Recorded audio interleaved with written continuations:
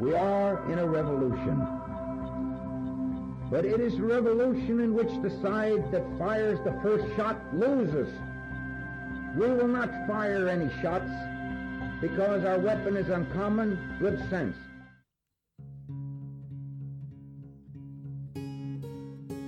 Hello and welcome to Tractor Time. Tractor Time is brought to you by Barn to Door and Acres USA, the voice of eco-agriculture.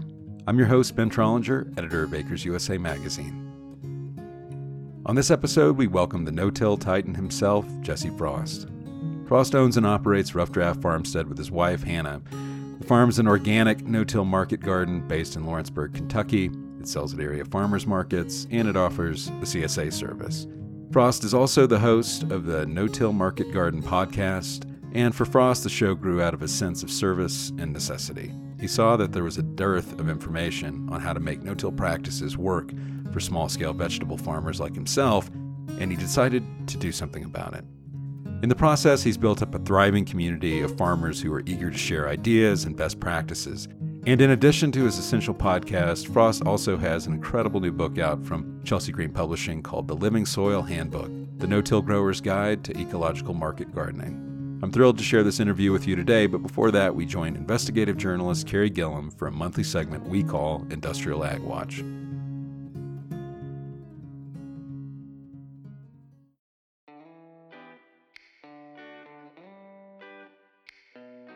On this edition of Industrial Ag Watch, we check in with Carey Gillam to see what stories are emerging within our industrialized food system. Carey's the author of the 2017 book Whitewash, the story of a weed killer, cancer, and the corruption of science. Whitewash won the coveted Rachel Carson Book Award from the Society of Environmental Journalists, as well as other literary awards. You can also go back and listen to a 2019 podcast we did with Carey about that groundbreaking book. Her new book is out, and it's called The Monsanto Papers, Deadly Secrets, Corporate Corruption, and One Man's Search for Justice. You can find it at the acresusa.com bookstore. Carey works as a reporter and director of research for U.S. Right to Know. Her work frequently appears in The Guardian, and she has more than 30 years of experience covering food and agricultural policies and practices. She also serves on the Freedom of Information Task Force for the Society of Environmental Journalists. Here's our latest conversation with Carey Gillam. Welcome back, Carey. Thanks for having me. You've been following a story in Mead, Nebraska for The Guardian, which we talked about on this podcast a few episodes back. For listeners who may have missed that segment, could you give a quick overview of what's going on at an ethanol plant there? So in this little tiny community of Mead, Nebraska, there has been an ethanol plant that's been operating there for the last several years called Alt-N. And what Alt-N has been doing is a little unusual. Rather than using sort of corn and other grain as its feedstock to produce biofuel, Alt-N was taking in treated seeds, seeds that are treated with insecticides, fungicides, other sorts of things that farmers use. And a lot of the big companies, Bayer, Syngenta, Corteva, these companies that supply treated seeds to farmers, they were dumping essentially their unwanted seeds, leftover seeds here at Alt-N, so that Alt-N could use them. And it was a really cheap way for the companies to get rid of the seed, to discard it. And it was great for Alt-N because they didn't have to, pay for feedstock for their ethanol plant. What the result has been, though, has been really bad for the community because Alt-N ended up with a lot of waste product, distiller's grain, waste cake, wastewater that is just loaded down with these pesticides. And they initially were trying to spread it over farm fields in the area. The regulators shut that down because the levels of dangerous pesticides were so high in this waste product. They couldn't sell it for livestock feed, and they couldn't spread it over farm fields. So it was just building up in lagoons and in big piles around the plant. And then there were rainfall events, and the lagoons started leaking, and all of this pesticide-laden waste sort of washed out into the community. And it's affecting the wildlife in the area. Researchers from the University of Nebraska have determined that there's been large-scale weed die-offs that are tied to this. Farm ponds that where farmers once fished and enjoyed their nice ponds have now been found to be contaminated with really high levels. So it's quite a mess there in Mead, Nebraska. When we last talked, state regulators and lawmakers were starting to take notice, but where are we now? What measures have been taken to get this under control? Yeah, this has been going on for years and years, and community members have been complaining and begging for some action, and they haven't really gotten any until very recently. And that was really only because of media attention, both by The Guardian and then a lot of other news outlets who started reporting on the story. So where we are now is, Alt-In essentially has been shut down. The Attorney General in the state has sued them for all sorts of environmental violations. The state is now overseeing a cleanup of the area, and riding to the rescue, are these companies that supplied all of these pesticide treated seeds. So it's Bayer, it's Corteva, Syngenta, and then companies AgReliant and a couple of other companies have come in and said that they want to be allowed to, conduct the cleanup. So they're saying they'll assume all of the costs and just take this up as responsible citizens. So, a lot of the townspeople, don't trust the big companies to do a thorough job. There's sort of still some really bad feelings there about it. And, it has yet to be seen how it's ultimately going to play out. But right now, the big companies are stepping in and saying that they want to take up the cleanup. And they say that they did not know that Alt-In was not properly handling and disposing of these treated seeds. And the state also passed legislation, correct? Yes, the state has, the state has passed a law now disallowing this type of practice in the future. And other states are looking at trying to pass similar laws. We know that at least one other plant in Kansas had been doing a similar thing, taking in these pesticide treated seeds. And this is a real problem.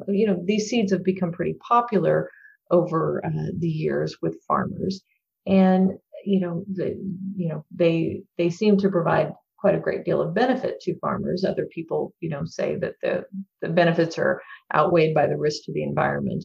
But the bigger picture is, what do you do with these seeds that don't get, planted by farmers, that there is not a use for, that the companies need to get rid of? Is there really a safe way when you have this sort of concentration of these large quantities of pesticide treated seeds? What do you do with them? And so the companies have talked about, well, maybe we incinerate, maybe we burn, but then what is, are you then polluting the air?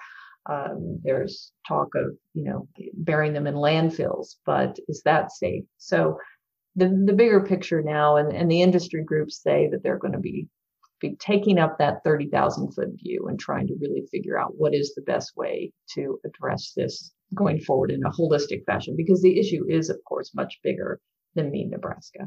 And can you give us a sense of how many seeds we're talking about? When all of this was sort of came to light and they were shut down, they had 84,000 tons of this waste, this wet cake distillers in piles around the plant. And then, of course, they had these, giant lagoons, filled with wastewater that, was overrun with this pesticides. And we should say the state, when they started testing the levels of the pesticides that were found in the water and in the wet cake, the levels that they were finding of particular insecticides and others were like many thousands of times the levels that the EPA says is safe.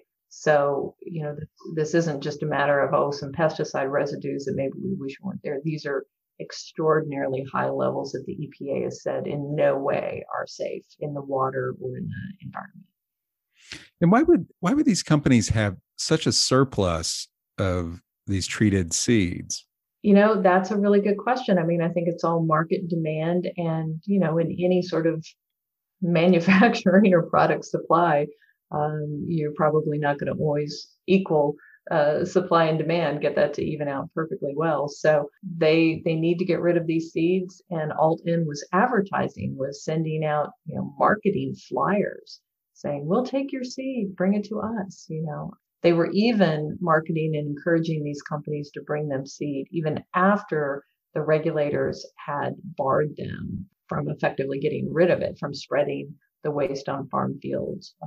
So this just stacked up higher and higher and higher and became this real threat to both human health and environmental health the University of Nebraska medical researchers and agronomic researchers are undertaking a 10-year study now to try to fully understand what this means for human health in the area, and they're quite concerned.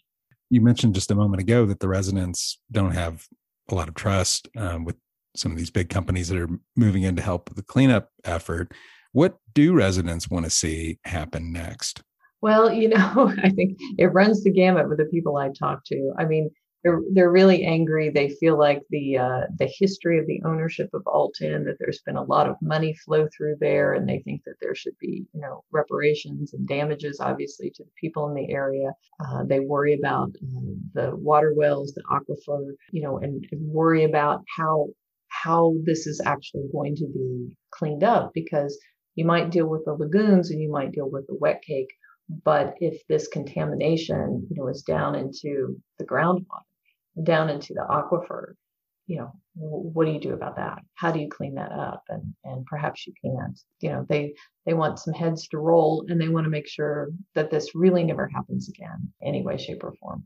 And as you mentioned, some of the companies, I think you mentioned Corteva, are coming in saying that they're going to help clean up. Are taxpayers on the hook for this particular environmental disaster? Well, certainly taxpayer money has been expended already, on this through both state and the federal agencies that have been doing, site work and, trying to take a look at this and deal with this. But the companies do say that this cleanup, that they want to absorb the cost for this. So, again, I think this is a story that has yet to play out fully, and we'll just have to keep a really good eye on it. Is it unlikely that this ethanol plant will ever come back online? I think that question too still needs to be asked. There's been a real fight over the permit for this. Do you revoke it or do you suspend it? The attorney for the Alton ethanol plant had been seeking just a suspension of the permit, but the local leaders said, no, definitely we are revoking this. We don't want any chance of you coming back.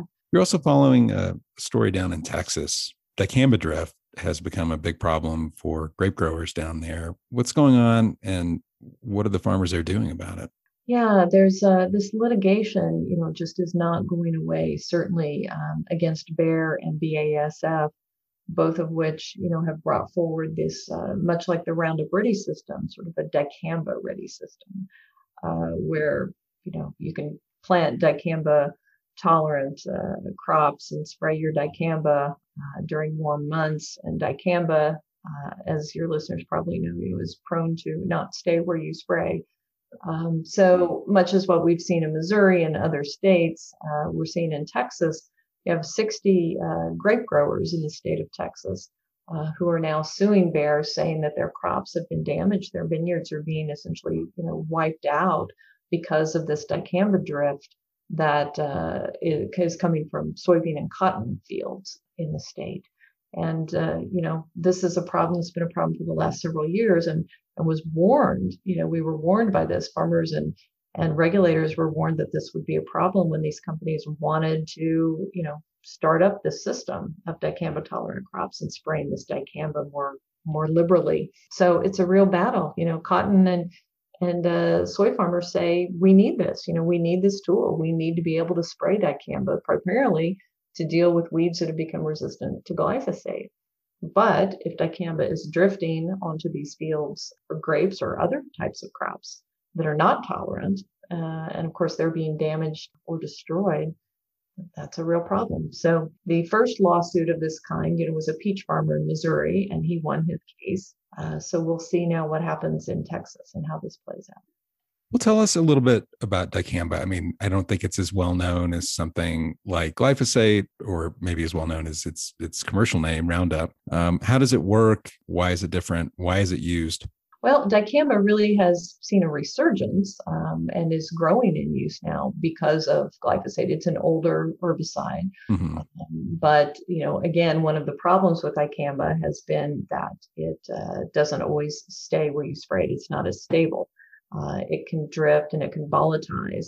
And it's always been known to be particularly, dangerous, I guess, in terms of movement in these warm months. So it primarily was used, before you really got into, sort of this May to August, April to August, depending on where you are geographically.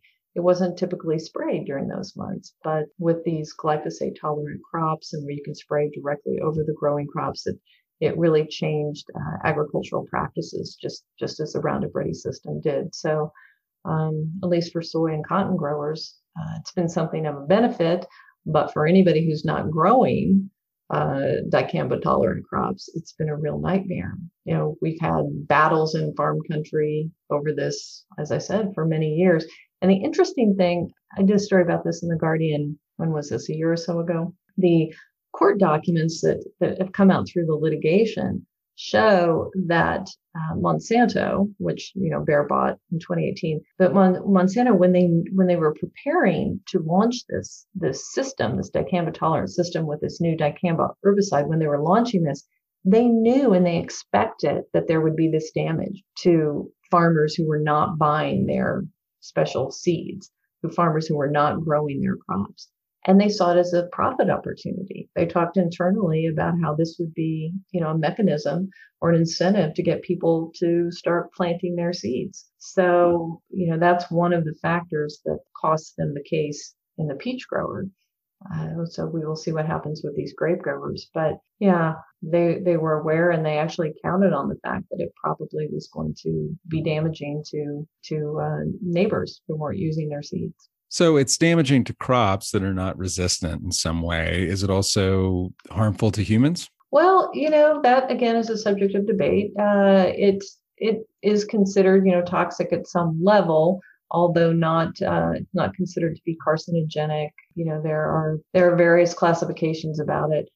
It hasn't been determined to be a probable human carcinogen as glyphosate has. So, but an interesting thing, there's a Heartland research study that's going on looking at the effects of dicamba, 2,4-D, glyphosate, and other herbicides on reproductive health right now.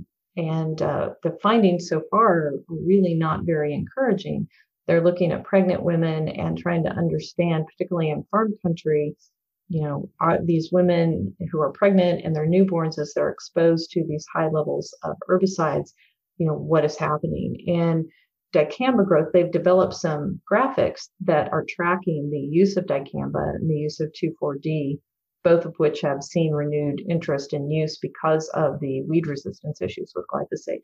And they're showing them rising very dramatically to the levels that we've been seeing with glyphosate, and 2,4-D even exceeding the levels of use that we've seen with glyphosate over the next several years. So we do need to start paying a lot more attention to 2,4-D and to dicamba particularly.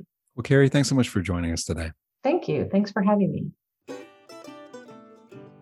I want to take this moment to introduce our sponsor, Barn to Door. They're doing a new segment aimed at helping farmers, and you'll hear that later in this episode. But who are they? Barn to Door powers farmers who sell direct, helping them increase sales, access customers, and save time. They help farmers meet buyers' expectations through easy ordering and an accessible brand across online channels. Farmers use software, services, and resources from Barn to Door to manage and promote their business. The bottom line is this: farms that provide convenient buying and delivery options reach more buyers.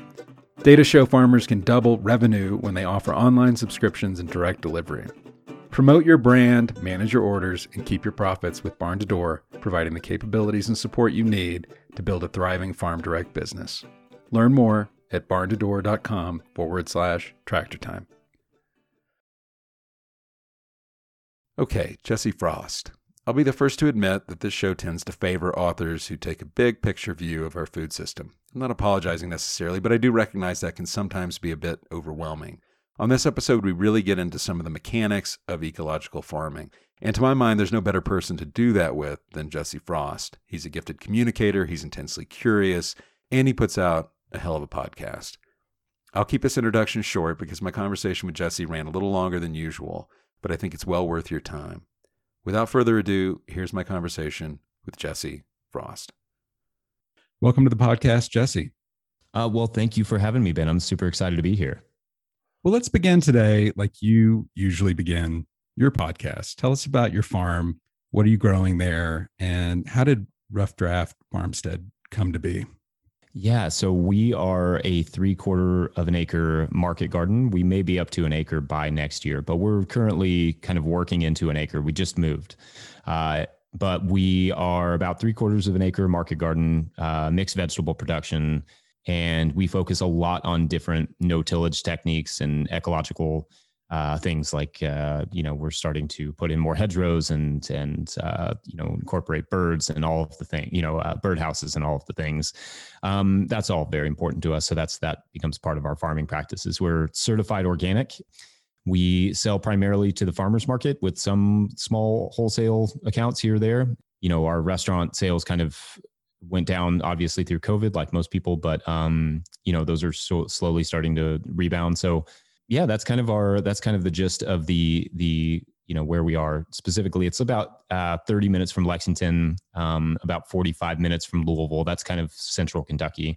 Those are the two biggest cities in the state. So we are, the sort of origin story is that I started farming about 12 years ago. I was working in New York City in a wine shop there and got really interested in some of the producers who were really creating wines that were very funky, very low refinement, very what we called natural wines at the time. And I think that still is popular today. But I was really into those wines, and I would go visit those winemakers, and they inspired me to want to be a farmer. I knew I didn't want to make wine, but I knew I was really interested in being in agriculture, just meeting these people who like to dip their hands in the dirt and smell the soil and, just were very excited about their practices. So I was like, I could see myself doing this. I think that's a good thing to do. So I moved back to Kentucky where I grew up.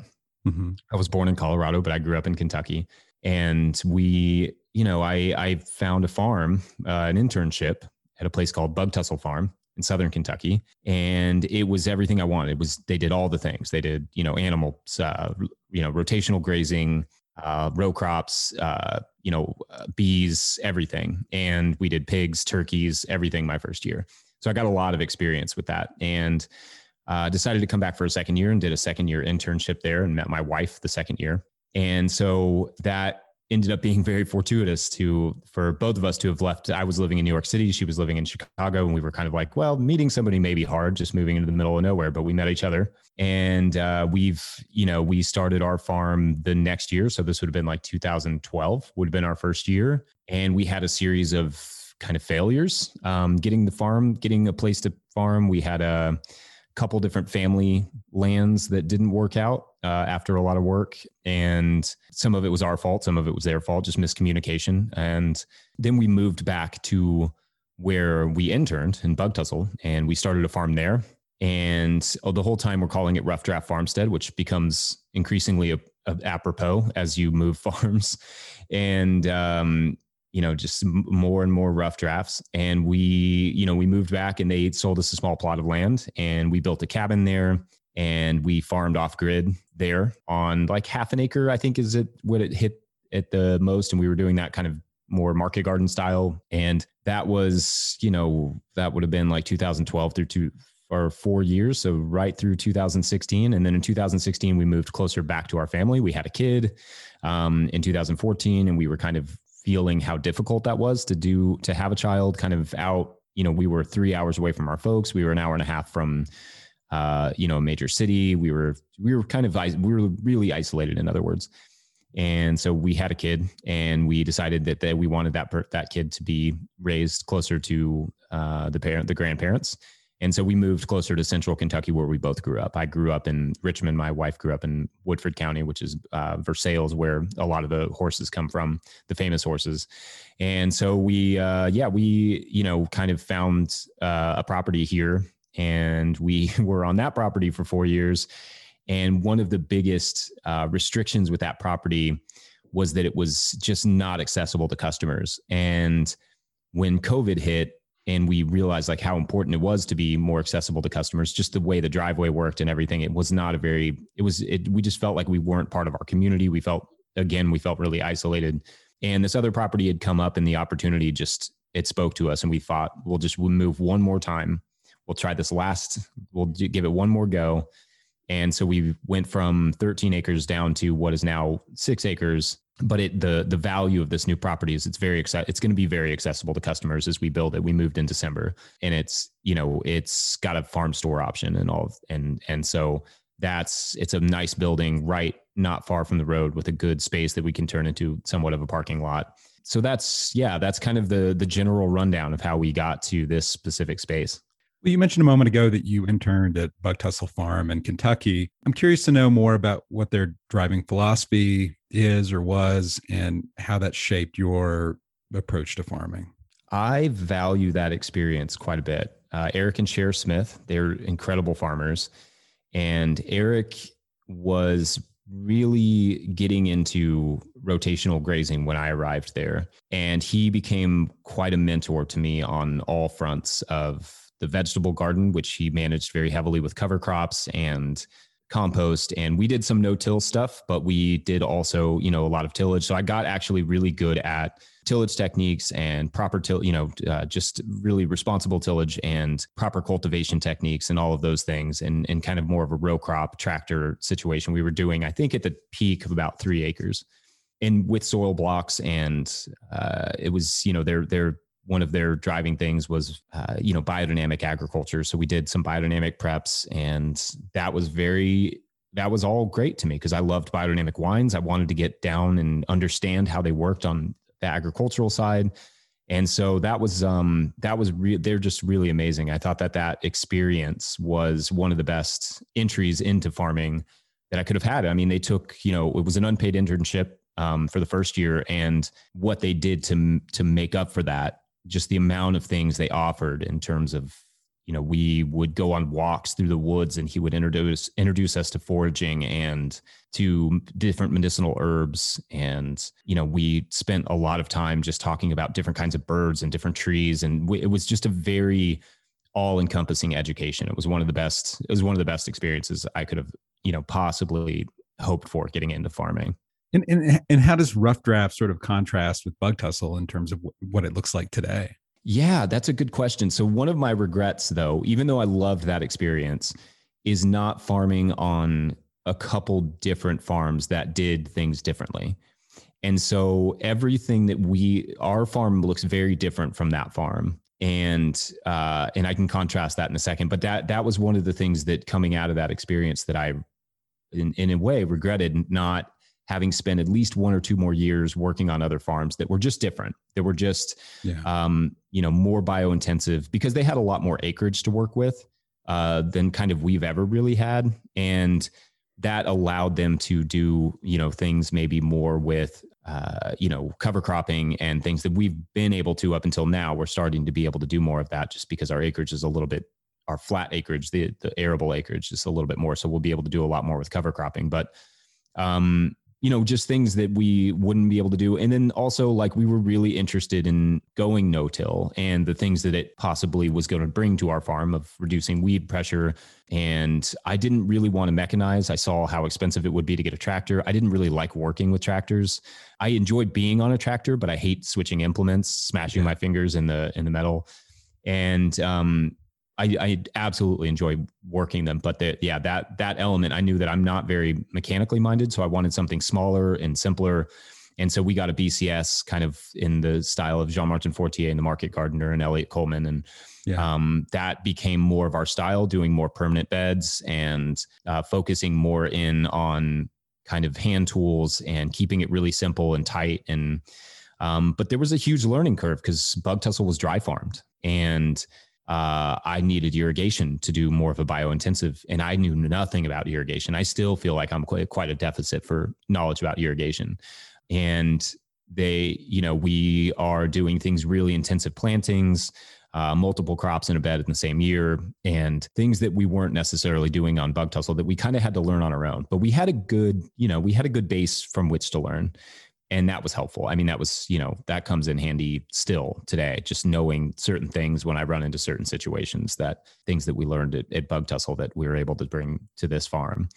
But yeah, it's definitely a different, and even now, like, I get more and more into different no-tillage techniques and different ideas that we are implementing on our farm that I don't think would be entirely possible on a row crop farm, especially things, just the intensity, the amount of irrigation and those sorts of things that we would need to be able to do it on a row crop farm would be a lot of work, I think, just moving the pipes and everything. But yeah, it's definitely looks different, but there's also elements of it. I know how to dry farm. Like this year, we've had trouble getting our irrigation stuff because everybody's backed up. So yeah, we've been able to utilize different techniques that we learned at Bug Tussle in terms of, dry farming. And that's been super helpful. And I think there's some contrast there, but there's also a lot we've brought with us.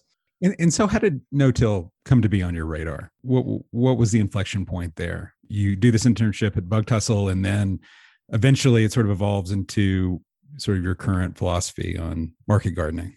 Yeah. So it was the sum of many different things, I think. So one element of it would be that we, wanted to reduce our weed pressure. And we were, especially in our first years kind of starting out on our own, we were noticing we were having to fight a lot of weeds, and we were also having to, needed some sort of mechanization. So we were kind of feeling like we didn't want to do a lot of mechanization. We were just thinking is there a way that we can just shove the plants in the ground? Is that a thing?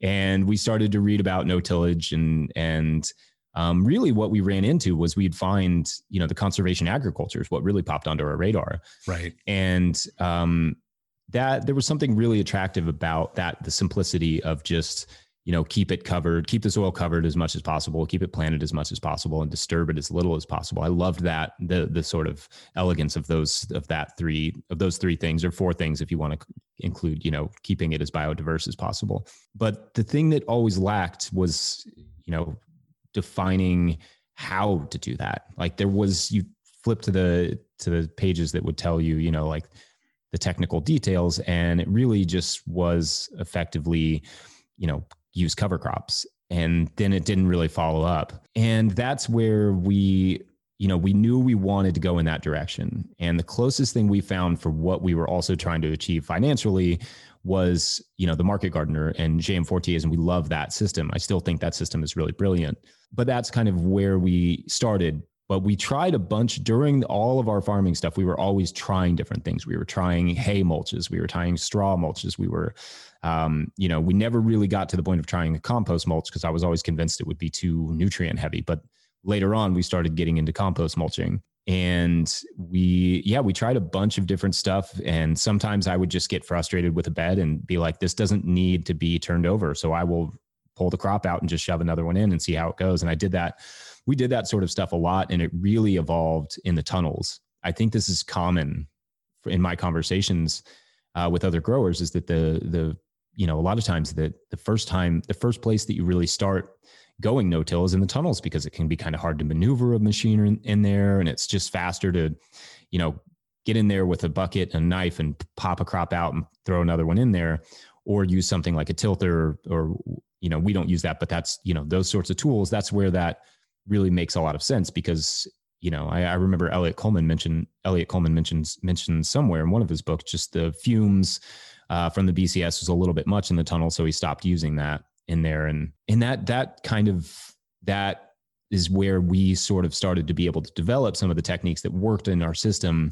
But it was really a matter of feeling like it wasn't possible, and there wasn't a lot of visibility of other people doing it. I mean, there was Jeff Moyer doing it kind of on a larger scale. Yeah. And I would come across people doing it in cover crops and those sorts of things. And then you would see small scale backyard gardening stuff and some permaculture texts. But it didn't feel like there was much in the, market garden arena for really reducing the tillage and reducing the weed pressure and not having such reliance on tools and cultivation and those sorts of things. And in also increasing soil health and pliability and all those things. So we, it really was born out of interest in improving the crop quality and the crop production and reducing the amount of time we spent cultivating. And it really was magnified when we started to be able to find people online who were really doing those techniques successfully on a scale. And I'm thinking primarily people like Singing Frogs Farm. When I started to see their different YouTube videos and their seminars that they would do and that they were posted online, that it's really set off some sparks. And I heard them on the Farmer to Farmer podcast, and that it just slowly started building that all the things that we've been trying, we should just keep going. And yeah, I mean, that's kind of where it started. That's like how it really entered the picture. And then we had such success in the early years, and in the early years of trying to go fully no-till, and with some of our different trials, that we were like, okay, well, let's just keep going. In your new book, the Living Soil Handbook, you describe the history of tillage. How has the definition of tillage evolved over time? Yeah, in the book, I propose a sort of more precise definition of tillage. And I think it's really important then when we're talking about tillage to be precise in that definition, because it sometimes gets conflated with things like disturbance. And I think that's an unfortunate comparison, or it's an unfortunate conflation, because, disturbance is not always tillage. The soil is I describe it as being disturbed all the time, by earthworms, by roots moving it around, moving the soil aggregates around, and by microbes and moles and voles, and all of the things are constantly disturbing the soil. But, humans, and they're doing it in a way that is beneficial to the soil. And I always want to stress that humans can do that too. We often think of ourselves outside of nature, but we are absolutely a part of that. And we are able to, disturb the soil in ways that benefit the soil, that benefit the ecology, that improve the health of the crop, that increase the ability for roots to dig into the soil and extract nutrients. So when I think about what tillage is, and like you said, I describe a little bit of the history, but when I think about what tillage is not disturbance necessarily. Tillage is anything we do to the soil that has a long-term negative effect on it. So it can be the rototiller, though it depends on what the next step is. So if you're using a rototiller or a rotary plow to open up a plot, but you intend to just keep using the rotary plow to manage it, or the tiller, that's going to have a lot longer of an negative effect on the soil than if you're using the tiller to open up the soil and maybe break up some compaction, but then you're converting it to cover crops, or you're covering it with a mulch, and then you're just breaking through the compaction, which is also not addressing compaction, is almost a more harmful thing to do to your soil than just covering it, than just addressing it with a tiller, because compaction can be so incredibly hard on plant roots and the success of a crop. And so my opinion on tillage has changed a lot as I've started to look at what successful, agriculture really looks like, and what healthy soil really looks like, and what it's required. And that's throughout history. The definition of tillage in the history books, or in the dictionaries rather, is just the preparation of the ground to grow crops, preparing the ground for growing crops is tillage, and it was for thousands of years. Some intensified small scale disturbances proved to be a great way to increase diversity when you're talking about indigenous cultures who did this for thousands of years, and especially in North America. And they would do small plots, and they would farm in those, and they would grow various crops, and they would also do a lot of foraging, and they would do a lot of different things to increase their food supply throughout the year. And those things proved to increase the biodiversity. But it's the kind of tillage, it's the intention behind it, and it's the way that it was fallowed often after maybe a year or two in production, and through doing that, Native Americans created a really diverse country. And when settlers arrived, they found birds enough to block out the sun. They found pastures filled with wildflowers and butterflies, and rivers teeming with fish. These are things that we can't conceive in our modern day. And I've made the argument before that I think removing Native Americans from the soil was the first act of tillage. That had long-term, extraordinarily negative effects on the soil. And so, when we're talking about tillage, we're talking about something that we do to the soil that has a long-term negative effect and doesn't have the intention behind it to improve the soil, to keep photosynthesis going at all times, which is always one of my favorite subjects, because when we're talking about soil health, we are talking about photosynthesis. The soil is essentially a giant battery, and plants are the solar panels, and we have the roots and the mycorrhizal fungi that are the infrastructure. And then, the battery, the storage element is really the microbes and the worms and all the animals and anything above ground. And when you see what the Americas used to look like pre-colonization, you see, in accounts in various historical documents, that you see a place rich with life above ground. And that is reflective of how rich the soil was below ground. And yeah, I mean, I don't know that I probably have gone too far off the main point there, but no, not at all. Yeah, that's kind of how I try to think of it more broadly, because I think that just getting back to the idea of like, sometimes we conflate it with disturbance. I've heard people say like pulling a carrot is disturbance. And I think when we start to think about pulling carrots as tillage, then we've lost the plot, because the carrot has been sitting there in the soil, photosynthesizing, feeding soil microbes, building soil microbial populations for 60, 70 days. We pull it out, we add a little bit of air to the soil, and we improve the air transfer for plant roots that go into there next. We've improved the soil by growing the carrot. And I think anything you're doing to improve the soil can't be, considered disturbance, can't be considered tillage.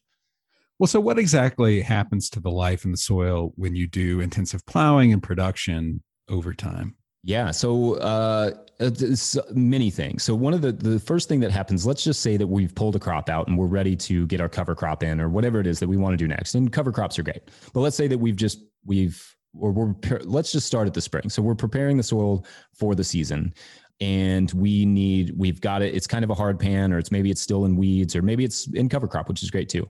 But we know it, and then we rototill it and we turn it under. And then what's happening when we're doing that all the time, when we're doing that for the next crop and the next crop, is that we are taking, a lot of air and we're whipping it into the soil, and we're taking all of the beneficial things that we've done to the soil, all the soil aggregates that we've created through, the bacteria and fungi I've created. We're taking all of the carbon, the roots, and all of that stuff, and we're just kind of crushing it, and we're mixing it up with a bunch of oxygen-loving bacteria that just start consuming that. So a lot of the good that we've done, a lot of the carbon that we put in the soil, we're breaking it apart, and we're feeding it to bacteria primarily, because that's who likes really, really oxygen-rich environments. And, when we lose that, soil organic matter, when we lose all that carbon that we've created, that we've put below soil, the soil's not going to retain water as well. It's not going to move water through in a heavy rain events, or it's not going to retain it as well in droughts. There's not going to be as much nitrogen available, because a lot of the nitrogen that our plants consume actually comes from the soil organic matter. And there's, it's going to require us to continue to amend it more. And it's also going to compact more, because the carbon and the various aggregates are keeping the soil pliable. And so, when you till it, you end up with more soil compaction on the surface. You end up with compaction layers underneath. Those are both things that are incredibly restrictive to plant growth. Yeah, and you tear apart your mycorrhizal fungi, the fungi that can tap into multiple plants, can connect to multiple plants. So you don't want to tear those up too much if you don't have to. And and then you start. When you do that, you are also, kind of stale seed bedding a lot of your microbial life. So, you can do it a few times and you can get away with it, especially if you're using cover crops. I think if you're going to be doing any sort of tillage, and a lot of larger scale people, that technique tends to work for them. And I think so you can manage some of those microbial life by using cover crops. But what you're doing, if you're not using a lot of cover crops and you're not able to really tend to the soil, is it ends up depleting the soil carbon. And I kind of compared soil to a battery earlier. You're using the energy and you're not replenishing it. And that's where developing no-till techniques is important. And even if it's, I think I try to be really even-handed. And when I think about this stuff, I try to not say that, be too dogmatic about what is tillage and what is not, and who should be using it and who shouldn't. I think it's all about your context. I think that's extremely important, but doing as little aggressive, repeated tillage, mechanical tillage to the soil as possible is really important. We're going to hit pause on this interview for a brief segment from our sponsor, Barn to Door. Hey, this is Sebastian from Barn to Door. We help farmers sell direct, and for this week's segment on Tractor Time, we invited Kelsey from DX Beef, located on the Cheyenne River Sioux Reservation in South Dakota. We asked her about her experience using Barn to Door to sell direct, and here's what she had to say. I ended up having found Barn to Door in October of 2019. And it was one of those things where it was like, okay, Kelsey, go big or go home. You're going to buy this website platform and you're going to make yourself use it, or you're just going to stop. Because at the time, prior to Barn to Door, I was primarily functioning on like Facebook Messenger. So it would be like, do you use hormones? Do you use antibiotics? Is it grass-fed? Is it corn finished? All of these questions that would come in about the product. Additionally to that, I didn't have anything for a customer relations database to like manage my customers and to save their information and to track what they've ordered. All of these things are critical in marrying a food business to a agricultural production business, right? And Barn to Door in October of 2019 honestly held me accountable. I became a member of the Barn to Door family, and that's truly what it was, them like accepting me into the family. And my account manager at the time, he was like, okay, this is going to be your homework, and next week when we meet, I need you to have this done. And I needed that because I wouldn't have committed myself to that sort of work on the business itself. I would have been too busy working in the business of getting deliveries scheduled and stuff instead of making the system function better for me and more effectively. If you want to hear more from Kelsey, go to barntodoor.com/tractortime. Thanks for listening.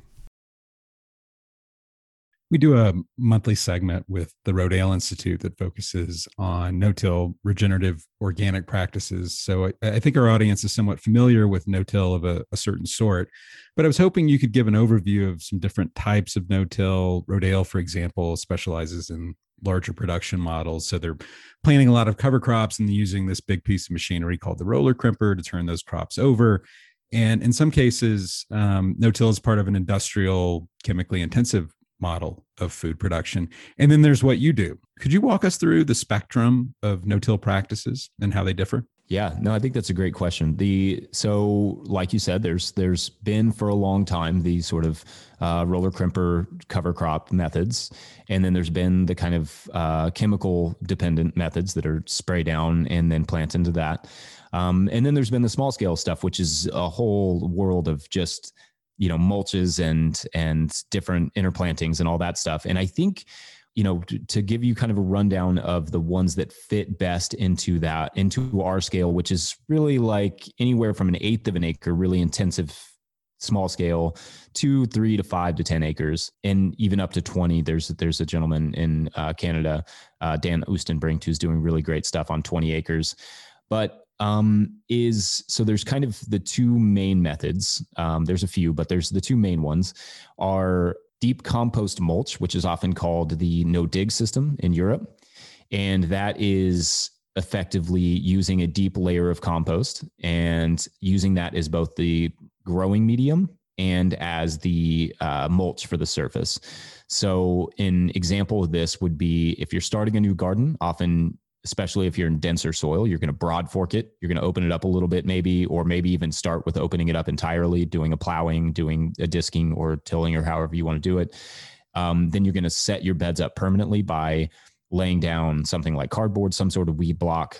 And then you're going to, generally pile like a decently high, maybe 8 inches or so of compost over top of that. You'll let it break down for a little while, and then that's ready to plant. And effectively, you won't ever turn that in. You won't ever turn that over. That will just stay as a surface mulch. And some growers to look to for that are Charles Dowding. Richard Perkins is another one. That's, I believe, how Singing Frogs Farm set up their farm to begin with. So that's kind of like that's like the deep compost mulch system is what we call it here. And then no dig in England, Europe.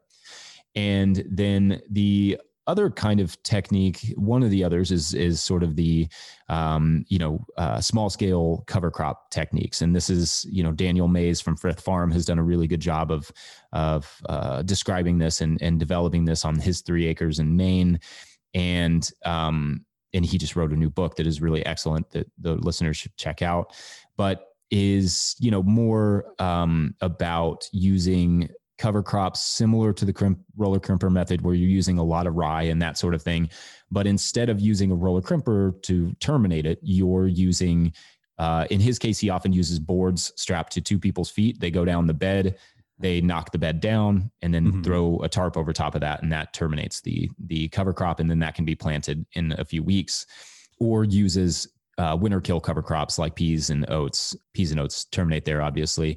Oats are a little bit harder in our climate, but peas generally terminate in most when you get a few frost freeze cycles. But using that over winter and then raking it off and planting into those beds in the spring. One of the main tenets of this is always permanent beds. The beds are never really moving. And that just allows you to really develop that space. And, walkways become important. Walkway management becomes important. It's always one of my favorite conversations. But those are the 2 main ones. And then you have things like what Connor Crickmore does, Never Seeing Farm, and what J.M. Fortier does, where it's super light surface tillage. They're using roughly, in a lot of cases, using a very similar amount of compost, but they're working it into the soil, which provides, in some ways, in just those top inch or 2, a little bit more seed to soil contact for germination and those sorts of things. So that's one thing you can run into with deep compost mulch is poor germination if the soil is too mulchy, or if the compost is too mulchy. So yeah, that's also in there in the techniques. And then there's also mulching, different, there's different hybridizations too, like straw mulching, but also maybe using different techniques depending on what crop is going in and coming out. Well, so to go deeper into your own approach and how it's developed over time, what does Rough Draft look like, and what methods are you using consistently? Yeah, so we use kind of I kind of often call it a shallow compost mulch system, which is trying to keep the compost on the surface, while also not having it be so deep that I'm going to run into germination issues, which I still occasionally do. But the idea being that we're putting probably about 4 or 5 inches of compost instead of 8 or 10, really, really deep. We're going a little bit more shallow than that, but that's not the only technique we use. Because of my role at No-Till Growers and, with the No-Till Market Garden podcast, I try to have a little experience with everything. And I feel like that really helps me to connect the dots when I'm having a conversation with somebody, to have some experience with it. And so I try a lot of different stuff, but that's the one that we lean on the most right now. But we're also on this new farm, we have kind of 3 really intensive plots that we're managing in that system that I just described. And then we also are opening up 4 plots that we're going to manage with cover crops. And so those 4 that we're managing with cover crops are not going to be for the intensive crops. They're going to be for the long season crops that we really enjoy growing and that we want to grow, especially for winter production, for winter sales. And that would be like potatoes, sweet potatoes, garlic, and often different kinds of corn. And then we have a hodgepodge of corn and peanuts and some other things. And so that's like kind of a 4-block rotation. And that's one that we're going to manage more with, cover crop mulching instead of compost mulching, and try and develop that system to help people, help have some insight for people who don't have access to good compost or much compost at all, or who are just starting out and don't have the capital to spend for that amount of compost, because it can get very expensive. It's getting increasingly more expensive as more people get into these methods and get into growing. And so, yeah, just trying to develop different systems there. Another thing that we do on our farm that I think is somewhat unique in here is that we've really increased our living pathway presence. And this is something that is really dear to me at the moment. I love our living pathways. They are my favorite thing on our farm at the moment. I like the way they look. I love the aesthetic. I love the way they feel. I can work in them. They're very soft. They're not muddy. They don't make the bottoms of my harvest bins muddy. They don't hurt my knees. I definitely plant and harvest a lot off of my knees. So, I've had bad back issues over the years. So that's been, something that's really beneficial to me. And we're trying to develop that into a system that makes sense for more people, but it definitely makes sense in my context specifically because we're in a very wet climate. Like it would not make sense in an arid environment, but we're in a very wet climate. We get on average at least 50 inches of rain every year. And then we've been getting, significantly more than that. A few years we were close to 70, maybe above 70. And it was, so that, helping to move the water a little better, keep the soil in place and just be a nice soft landing pad. Let's talk more about compost. In the book, you mentioned that there are 4 different types. What are those? We tend to think of compost as one thing, just compost, and that's what you order your compost. But that's not very helpful, especially when you're using it in the way that we're using it on our farms and especially the quantities that we're using it. So I kind of this isn't something that you're going to necessarily hear from your average composter. If you called them and asked them for one of the next 4 composts that I'm about to list, they would probably have no idea what you were talking about. But we have 4 different types. I broke it down to mulching, inoculating, nutritional, and fertilizing. And so starting with fertilizing, these are essentially your composts that are providing high nitrogen compost. So a fertilizing compost would be something like composted chicken manure, very high nitrogen, a lot of other, fowl manures like that would be very high nitrogen, and they provide like a very kind of instant burst to your crop. So that's a fertilizing compost. And you would not want to use a fertilizing compost in the situation where you're doing deep compost mulch. It would absolutely burn the fire out of your roots. Right. And it would also create a lot of environmental issue. I mean, that's one of the concerns with using heavy compost applications is your environmental concerns. And if we're trying to be good ecological farmers, we do need to take that into consideration. And so then you have what I call mulching compost. And these are composts that tend to be very carbonaceous, often just like decomposed wood chips, like very heavily decomposed wood chips, maybe mixed with some amount of nitrogen and leaves and that sort of stuff. Or it could just be straight leaves, or it could be decomposed straw or something that it has a lot of carbon in it, but is not necessarily as nutritional as other composts, or that have, a wide variety of different nitrogenous materials in them, manures and et cetera. And then, the next one is the inoculating compost. And an inoculating compost is the kind of compost that we make specifically to inoculate our soils with good microbial life.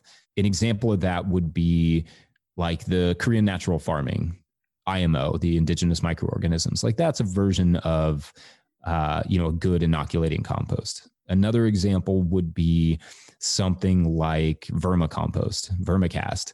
That can be extremely good for your soil, but using it in excess is not always the best idea. Like, there have been some studies on vermicompost in various situations where it was up to 40% by volume was great, depending on what they were growing. But then when you started to exceed that 40% mark, it has started to have negative effects on the crop production. And so, it's not necessarily something that you could afford to put down for a deep compost mulch, which is, like I said, something that we often see is the quantity that people are using. It wouldn't be something, but mixing it into a mulching compost could make it really great. Or adding that into your, using it as compost teas and compost extracts and slurries is a great way to spread the microbiology. And so the last one is the nutritional compost, which is kind of the combination of all of those that has been professionally balanced, has been really well built to kind of provide everything that the soil needs: soil coverage, soil, good nutrients for the plants, good nitrogen levels, and is fully decomposed to that sort of, I think it's like 10-to-1 carbon and nitrogen is what most agronomists are going to consider compost. But differentiating them that way helps, I think, to understand how to use them and what to look for when you're buying them. And you can kind of have hybridizations, like using mold, like say you only have access to mulching compost primarily. What we often do, because that's often what we only have access to, is like this really kind of mulchy compost that I love for moisture retention, but is really bad for seed germination. Mm-hmm. supplementing our own compost, and that way we're reducing the cost of that compost, but we're also increasing its nutritional quality. So we make a really good compost at home, and then, with all the, inoculating elements of it, run it through a worm bin, maybe partially, and then add that as the first layer. And then over top of that, spread the mulching compost. There's a lot of potential there for hybridization and utilizing this sort of for compost idea in different ways. Yeah. So you mentioned you're making a lot of compost on your farm. Are you also sourcing it from elsewhere? Yeah. So we're buying the majority of our compost. We can make a small amount just from what we, get out of the fields in terms of like after we flip a bed of lettuce or whatever, we have a lot of scrap, obviously. So we prefer to compost that, and we make really good compost that way. And then I'm much bigger into using our composts that we make on farm in compost teas and slurries and extracts, because it's just a great way to spread the microbial life. And it's just hard for us to make enough compost on our scale to cover our farm. And we have in the past done a lot with animals, but we've never put them in a situation where we're collecting their manure. So we don't now, and we haven't ever really had a good option for gaining enough nitrogenous material to supplement, for a large scale compost. So we buy it in, and we have a good, NOP compliant, composter in Kentucky. We actually have a couple of them, and I hope to see more. I want to see more composters. I think that's a field that, farmers are really itching to have more of it. I think there's a lot of food waste. I think there's a lot of carbon waste out there. I think that we could definitely, use a lot more people who are interested in the microbiology and getting good compost, nutritional composts put together. And one thing I should say about nutritional compost, if you're looking for one, is raised bed mix is a good example of a good nutritional compost made by a professional. But we need more of that too. But to answer your question, we do supplement. Yeah. Well, you just mentioned sort of all the carbon waste that's going on. And I've heard you talk about this before, that we have this huge untapped resource in food scraps and wood chips, and most of that's just ending up in landfills. I mean, what are your views on that? I mean, how can that trend be reversed? Yeah, I think that one of the things that I've said often is that if your dump is taking on wood chips and taking on all of these things, and they are not trying to create a product out of it, that's an opportunity to go there and see if you can't rent that space for, compost production and use their space, and maybe bring in your own equipment or ask them if you can use theirs. But that is a huge, that's often where they're going, because I think it's not everywhere, but places that are dealing with a lot of wood chips, they're, the people that are doing the dropping off the wood chips and doing the work are not necessarily going to chase down every farmer who's interested in wood chips. Now, a lot of farmers do get that access, but we've struggled to get wood chips here, but the dump has no issue getting wood chips. So it's been, it's hard for us to get. That's another reason we moved, is we hoped our visibility off the road could allow us to get more wood chips. And so far it has not been successful, but we're not giving up hope.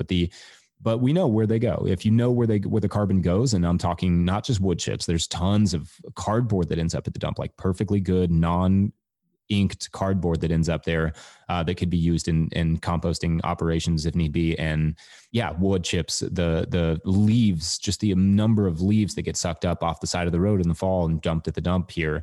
We have a ton of deciduous forest, and it's just people rake their leaves, they put them on the side of the road, and we have trucks that come and scoop them up and they take them to the dump. And that, diverting that, getting in touch with your municipalities and getting in touch with the people who privately run those companies, I think, there's so much potential there, just the carbon waste. And then also the food waste.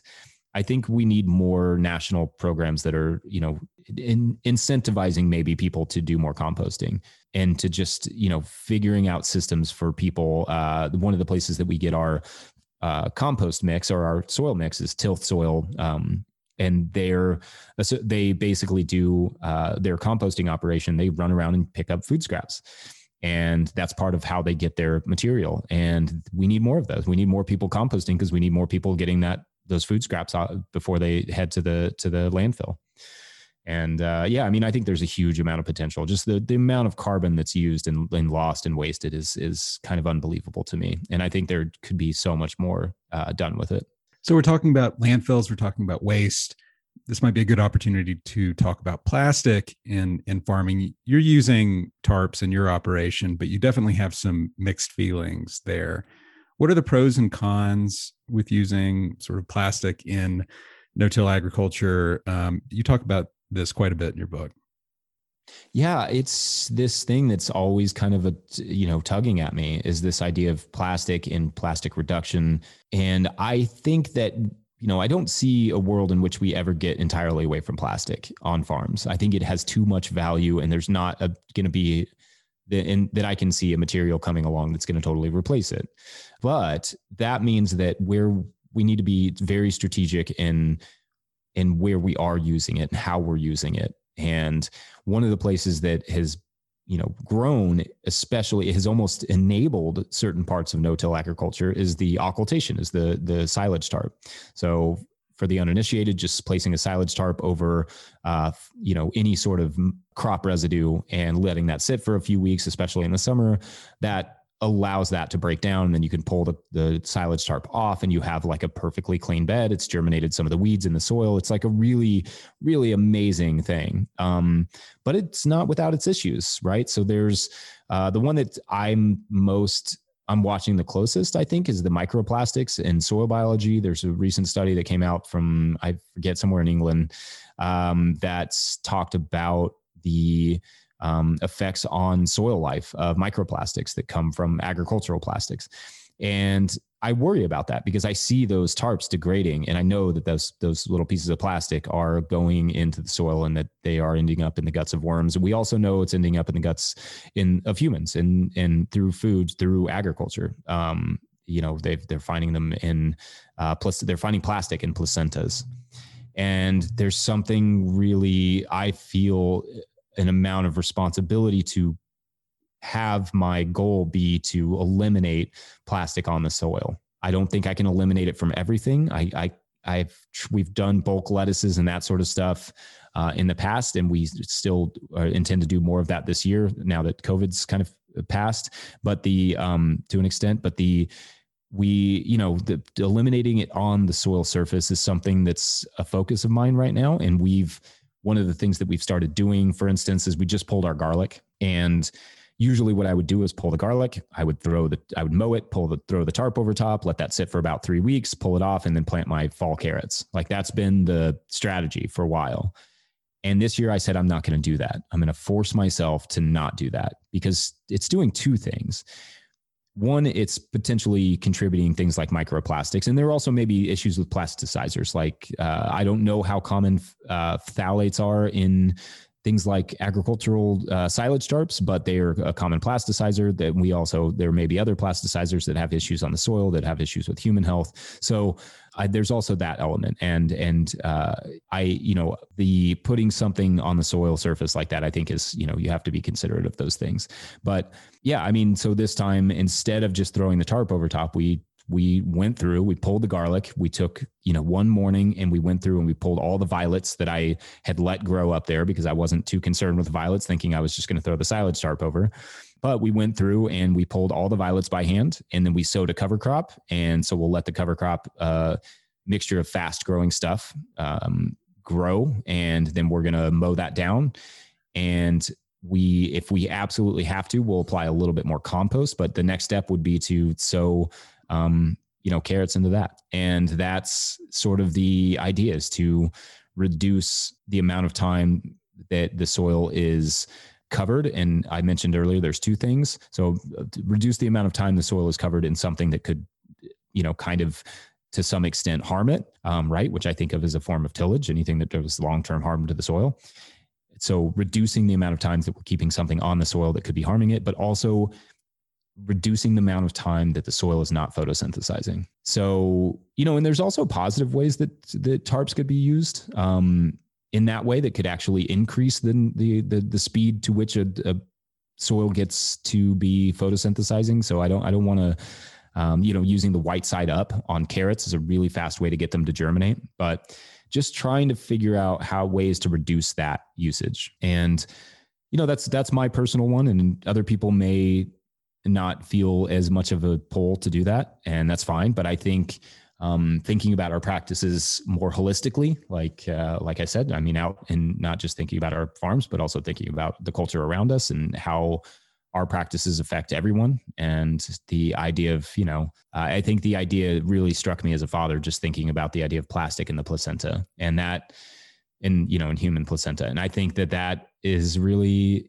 something that I'm thinking about when I'm out in the field. How can I eliminate that potential for our customers? I think one of the big questions that no-till skeptics have in the beginning is, well, how do you manage pests and weeds? And in part, you just sort of answer that question, but how do you explain that to them? How do you talk about it? Right. Yeah. I mean, the easy answer is that you're keeping the soil from needing weeds. You're keeping the soil from, if it's mulched, if it's covered, then it doesn't have any incentive to grow weeds. And that's kind of the biggest one. If you're keeping the soil covered, and it may be a little bit of extra work up front, you're often doing the work in the colder times and the slower times, of applying mulches. But that, it's keeping, by covering the soil, you're not giving it the incentive to put up extra solar panels, because that's really all it is doing. It just, that's what those are. Weeds are emergency solar panels. And if you eliminate that potential, if you eliminate the need for that, and the soil has something to eat, like a good mulch, it's not as likely to put that up. And, in terms of management, for us, I went from, spending, 10, 12, 15 hours a week cultivating to I basically walk around the farm every 10 days and pick out some weeds, and it takes me maybe an hour. And that is an enormous reduction in the amount of time that I am required to spend, in the fields. And that means that I can spend more time doing what I love, which is farming sometimes, which is playing around in the garden. I do a lot of that. It's sometimes hard to keep me out of the garden on my days off, because I just want to go interplant or I want to go trial something. But that allows me that opportunity to have the energy, to have the time, to spend more time with my family. I'm done at 5 o'clock every day. Well, really, I'm done at 4 o'clock, but 5 o'clock is like my absolute cutoff. And that's it. Like, the day's done. I hang out with my family. We take a full day off a week, at least during the growing season. During the rest of the season, we take often 2 or 3 days off. And, we're not working until dark.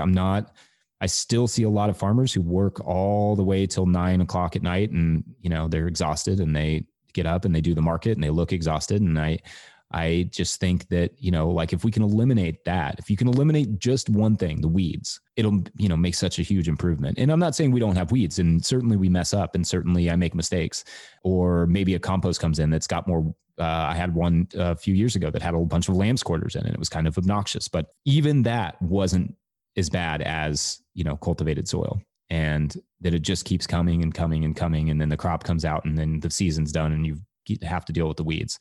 There's none of that for us. Like, it's just the other side of it in terms of practical stuff is I can plant any day of the year. I can plant if it rained, recently we got a ton of rain, and it would rain 13 days in a row. And then it was capped off by an inch and a half in 20 minutes on the final Friday. Wow. That day after that rain, immediately following that rain, I could have gone out and planted because of those mulches. I can walk through my fields.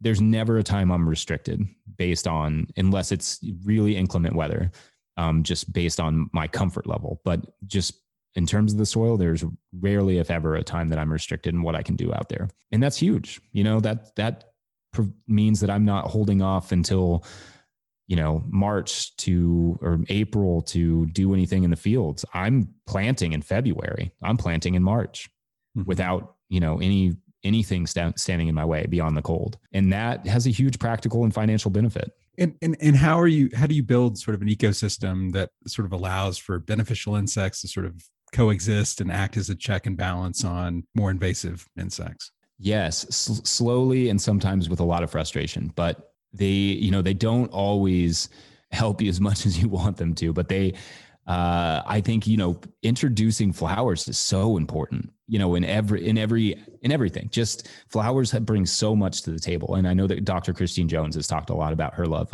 flowers and the importance of them in the soil. But, we are always trying to increase our flowering plants. And I really like thyme flowering, thyme flowering in the spring and the summer. Lots of different annual flowers, and we're increasing our perennials, trees, anywhere you can bring in a new flower, especially native flowers, is great. I mean, for instance, we've been planting, and this is one that I got from Daniel Mays, and it's been really great for us, is planting sweet alyssum underneath of our tomato plants. And we've done that for the last couple of seasons. And I really love the way sweet alyssum grows. I feel as though the tomatoes have no issue with that plant. And I love the beneficials that it brings in and the pollinators, but specifically the brachynoid wasps.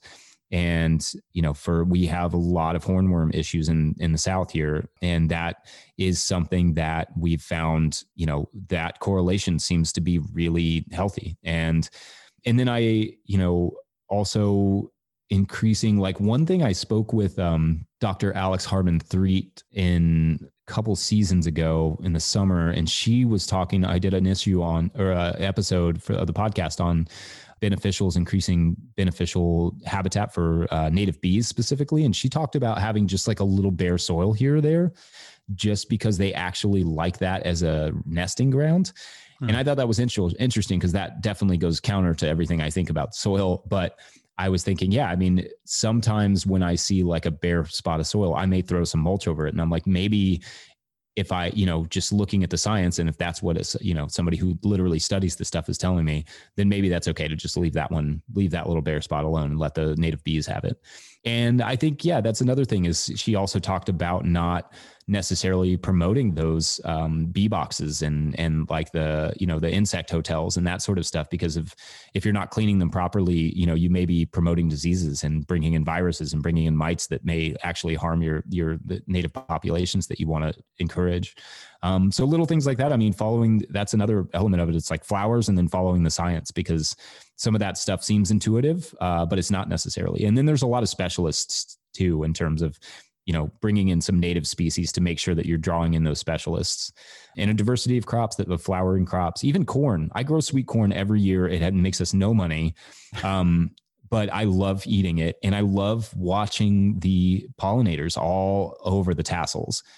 And I just think that is such a, that idea of more grasses, more flowering crops, and, just to bring in as much biodiversity as possible. And we have bird boxes around just for the birds. And it's great. I love it. I love how loud our farm is with bugs and birds and sounds. And that to me is just, I want to farm, coupled with our living pathways. I want to feel like I'm farming in a meadow or farming in a park. Like I feel surrounded by greenery and photosynthesis at all times and ecology. And I, always look for new bugs, and I'm looking up what they are, and, keeping an eye on that stuff and trying to figure out if I'm doing a good job of increasing their habitat and stuff. So yeah, all of those things. Well, Rough Draft, as you mentioned earlier, has moved around a little bit, but I'm curious to know, at the current iteration of Rough Draft, what was the soil like when you first started there? And since then, how have you measured success?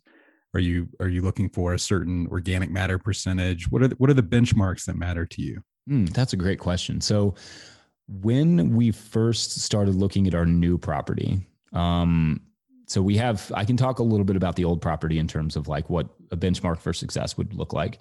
But on the new property, we scouted it as much as we could when we were buying the place. I went around with a shovel. I dug it up. I did a soil test just to kind of get the base level or soil organic matter. And we were looking at just under 5%, which I think is fine for us, for our situation, because we're going to add so much compost and those sorts of things. I wasn't too concerned with having, 3 to 5%, I think is what the tests showed. And I was, that's a little bit on the low end. I thought about plowing it up and adding compost, but I felt good about how the grass looked. I felt good about how the soil was performing, just in the end of the season when we were kind of dry last year, and felt good about how the pastures looked, and maybe made some assumptions actually. And I mentioned compaction and drainage a lot in the book, but I kind of underestimated where it was, how big that issue was going to be on this new farm.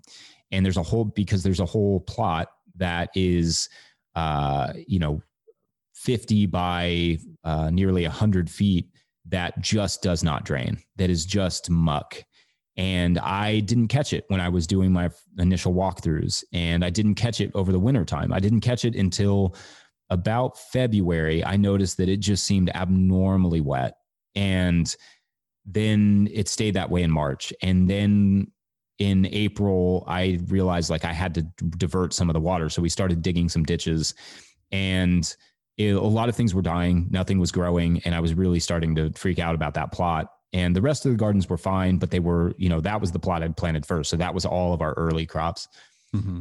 And what I discovered was that there was drainage tile, old drainage tile. I mean, who knows how old, but it was draining right into that plot. And I also discovered that all of our neighbors had, say this too, that it's just unbelievably wet where we are. It's just wet. It's wet on the hillsides, and we're on a bit of a slope. And it's wet down in the valleys. It's wet everywhere. It's just a very wet area.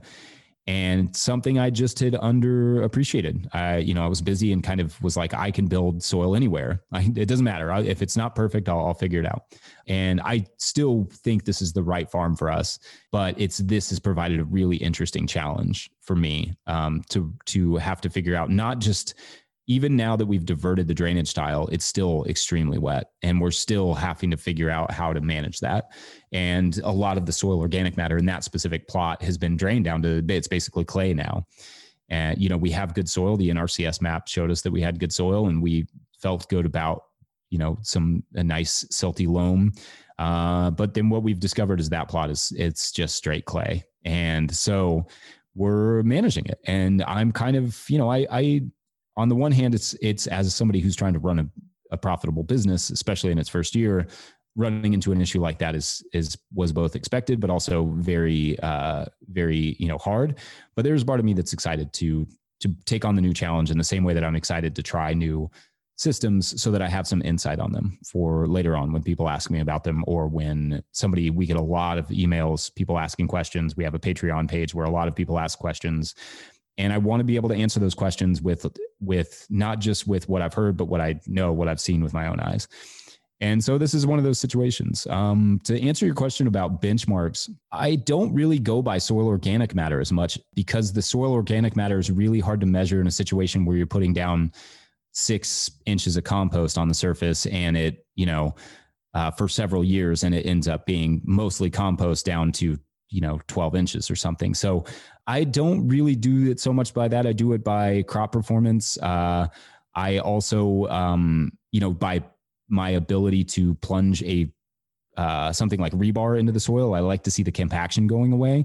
I like to know that we went back right before we sold our last farm and just went into the middle of the field, and I put a piece of rebar into, just crop residue from last year, and it sunk down to, 6 inches, and it was like a 4-foot piece of rebar.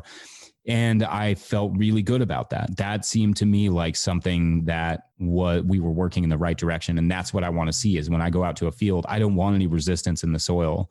I want that soil to just be in that sort of churn, that sort of, that sort of biological churn, that biological rich with that sort of biological disturbance. So to the point that you can just reach your hand into it. And yeah, I mean, that's kind of that's my main benchmark of success. And I think I could develop others. I think sometimes we still run into disease. I think you'd mentioned earlier when you're talking about how do we manage disease and stuff on a no-till farm, we still get that. And especially on the new farm where the drainage is poor, the photosynthesis is not as high and the plants aren't doing as well. But I see, and sometimes like we had those 14 days in a row, 13 days in a row of rain. So I see some blight on the tomatoes, and it's frustrating, but it is, as we get better and as we develop, as the soil develops, we just tend to see less and less of that. And the crops become more reliable. When I put something in the ground, I trust that it's going to grow. And that is such a huge relief. And I didn't always feel that way in a dry farming scenario. I didn't always feel that way when we were doing more row cropping and tillage. Yeah. So I think there are many ways to measure it, but those are mine. John Kemp, who did a talk at an Acres event last year. And I don't remember the exact title, but it was something to the effect of soil testing has led us astray. And there's this sort of ongoing debate between sort of the mineral nutrition people and the biological people. And I'm curious how you think through those things. Yeah, I'm not a big soil tester. I don't necessarily think it's the wrong approach. I think it's the right approach for certain people and certain crops, especially if you're growing a single 1 or 2 crops in a season. Like if you're more of a large scale crop grower and you're growing, a large thing of soybeans or something, then that stuff maybe is more important. It's hard for me to see the full value in that because we're switching crops so much and different crops have different nutritional values. And so for me, I'm more looking at nutrient deficiencies and in the leaves, and I'm looking for crop performance. And when it's not there, I'm looking through, various websites trying to figure out what the deficiency is, what the issue is, and how I can address it. And I'm generally addressing crop deficiencies through foliar sprays where possible.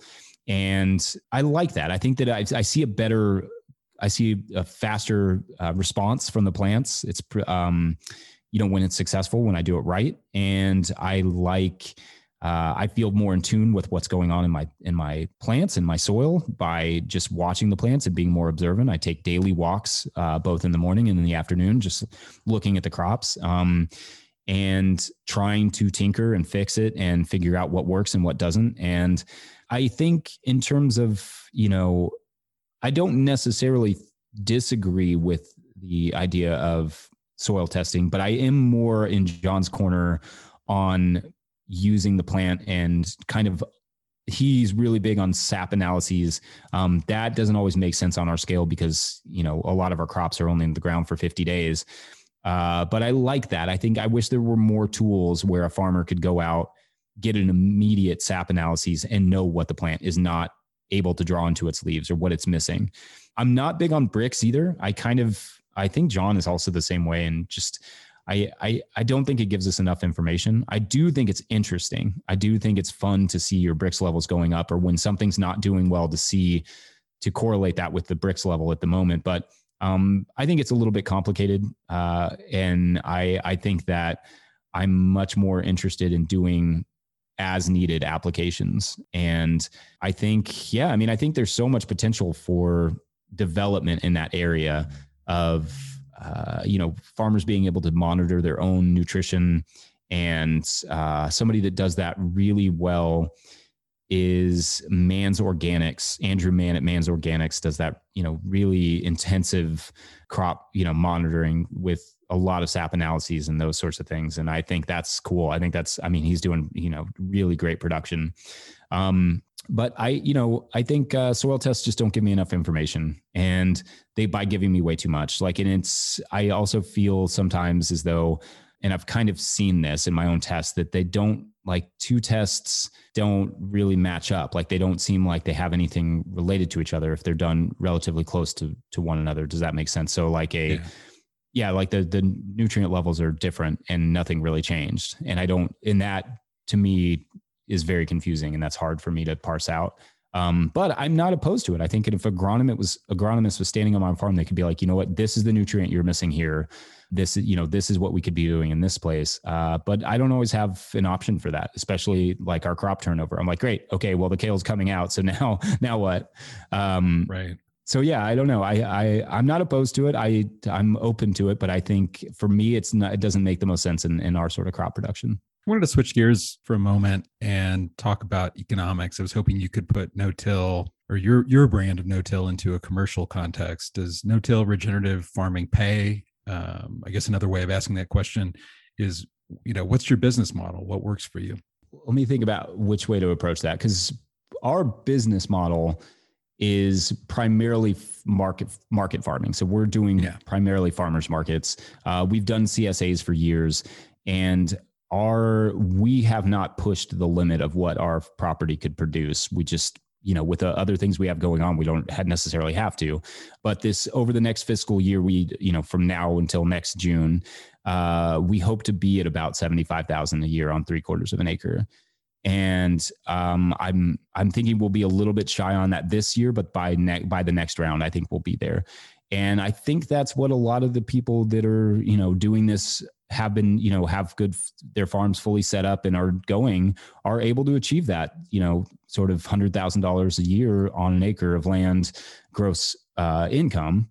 And I think that primarily they're satisfied with that. And there are people that are pushing it well beyond that. I mean, I know some that come to mind are people like Ray Tyler. I know that he's doing really great numbers down there in Southern Tennessee, and Elliot Seldner over there at Fair Share Farm and his wife, they're doing great things over in North Carolina. And then, people like Connor Crickmore and J.M. Fortier. I mean, those numbers I think they're only going to continue to grow up as people get better and better and start to become more horticulturally minded, just better at developing spacing and the technique. But the thing that no-till really brings to the picture is it reduces the amount of work it takes to achieve those numbers. And, maybe there's a bit of more of an upfront cost in things like compost, for instance, mulches, and some of the labor involved in that, but overall the labor reduction is just enormous. So economically speaking, I think that for us, that's not that scalable, right? You can't if you can do $100,000 an acre, you're not going to do $1 million on 10 necessarily, right? J.M. Fortier is one that's been pushing that, trying to push that, see how far he can take that. I think he's at 7 acres right now and really trying to see how far he can scale it. But that's something that if you're doing, let's say you're netting 50,000, 45, 50, 60,000, and that's pretty good in comparison to any form of agriculture. I think it's probably somewhat on the high end for certain people. And, and it could be a lot more. And you're also not leaving your house. You're not having to drive very far to your farm. Oftentimes, we walk right out the back door and we're farming. And then, the kids are out there playing with us and it's safe. There's no tractors. There's no dangers that we have to worry about with them or with ourselves. The worst I get is a nick from the harvest knife.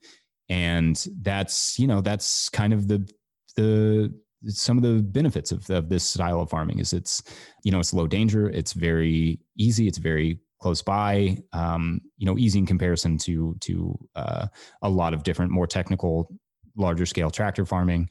It's also more complicated. It can be. We make our farm way more complicated than it needs to be because that's just my personality. But yeah, I mean, I think, it depends on also how you define, your income and what you want from your farm and what you want from your life. I think if you're not enjoying the type of farming you're doing, you have to do it differently. You're going to be doing it for the, years and years and years.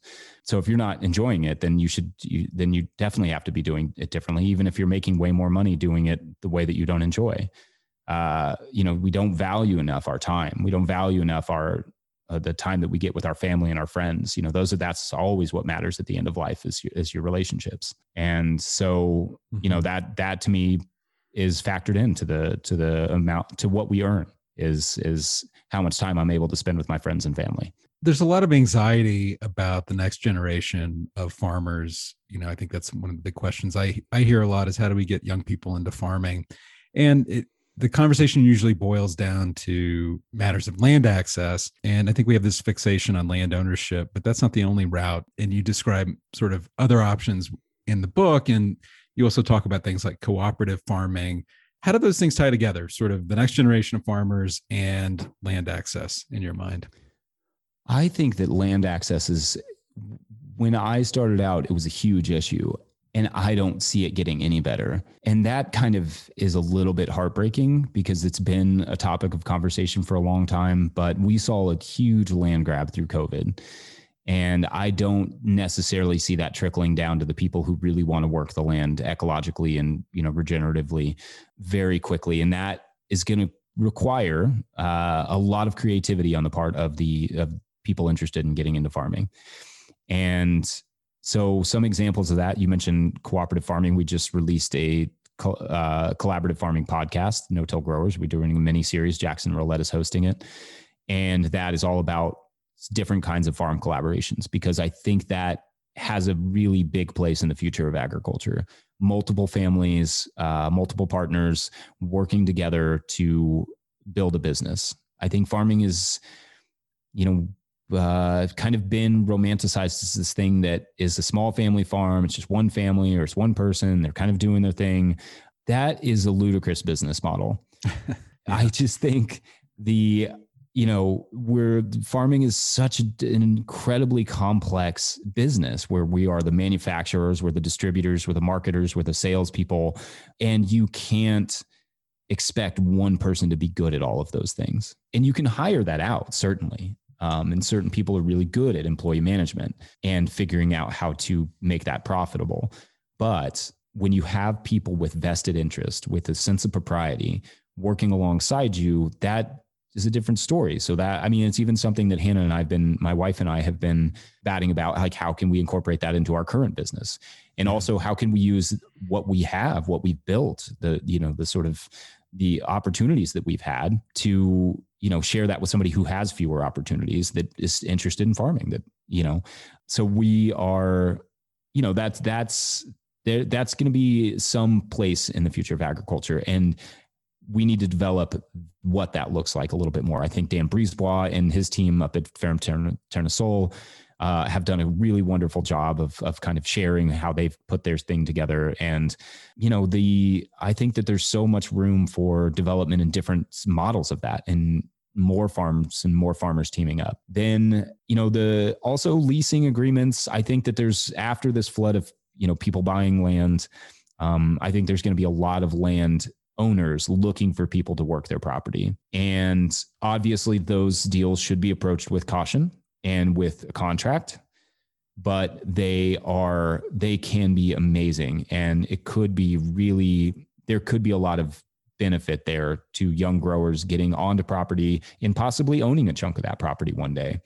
And I think that we will see some of that land come back up for sale. A lot of real estate agents talk about people who are interested in living in the country, buying land and staying on it for 3 to 5 years and realizing it's just too much to take care of. So maybe some of that will come back up for sale. But I do think we're seeing, we're going to see less and less land available. It's going to be more and more expensive. So we have to be creative. And,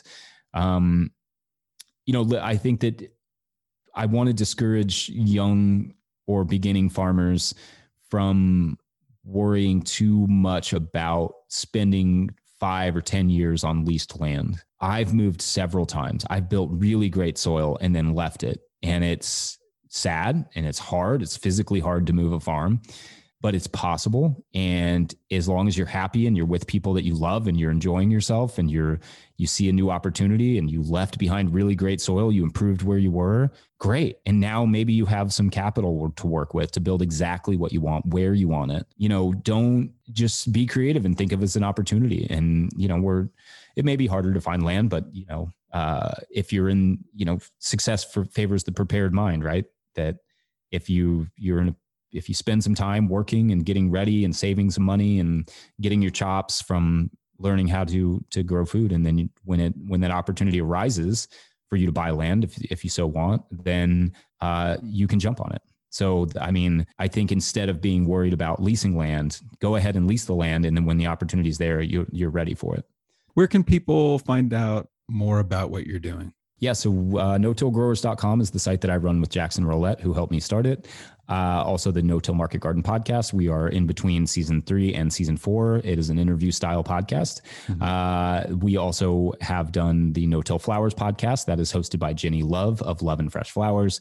And also the Winter Growers podcast, hosted by Clara Coleman. Every other week on YouTube, we do the Growers Live, which is just a podcast style, conversational style live interview hosted by Josh Satin.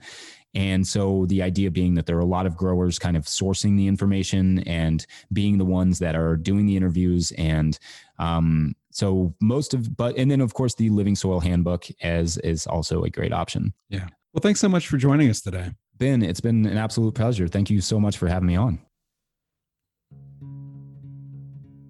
There you have it. Go buy the Living Soil Handbook at the acresusa.com bookstore. Use the coupon code JUNEPOD, that's JUNEPOD, for 10% off on all titles. Thank you for listening to another episode of Tractor Time, brought to you by Acres USA and Barn to Door. Subscribe to our channel on YouTube, iTunes, or anywhere podcasts are available. Also find us on acresusa.com, ecofarmingdaily.com, and don't forget to subscribe to our monthly magazine. Thanks again for listening and have a great week.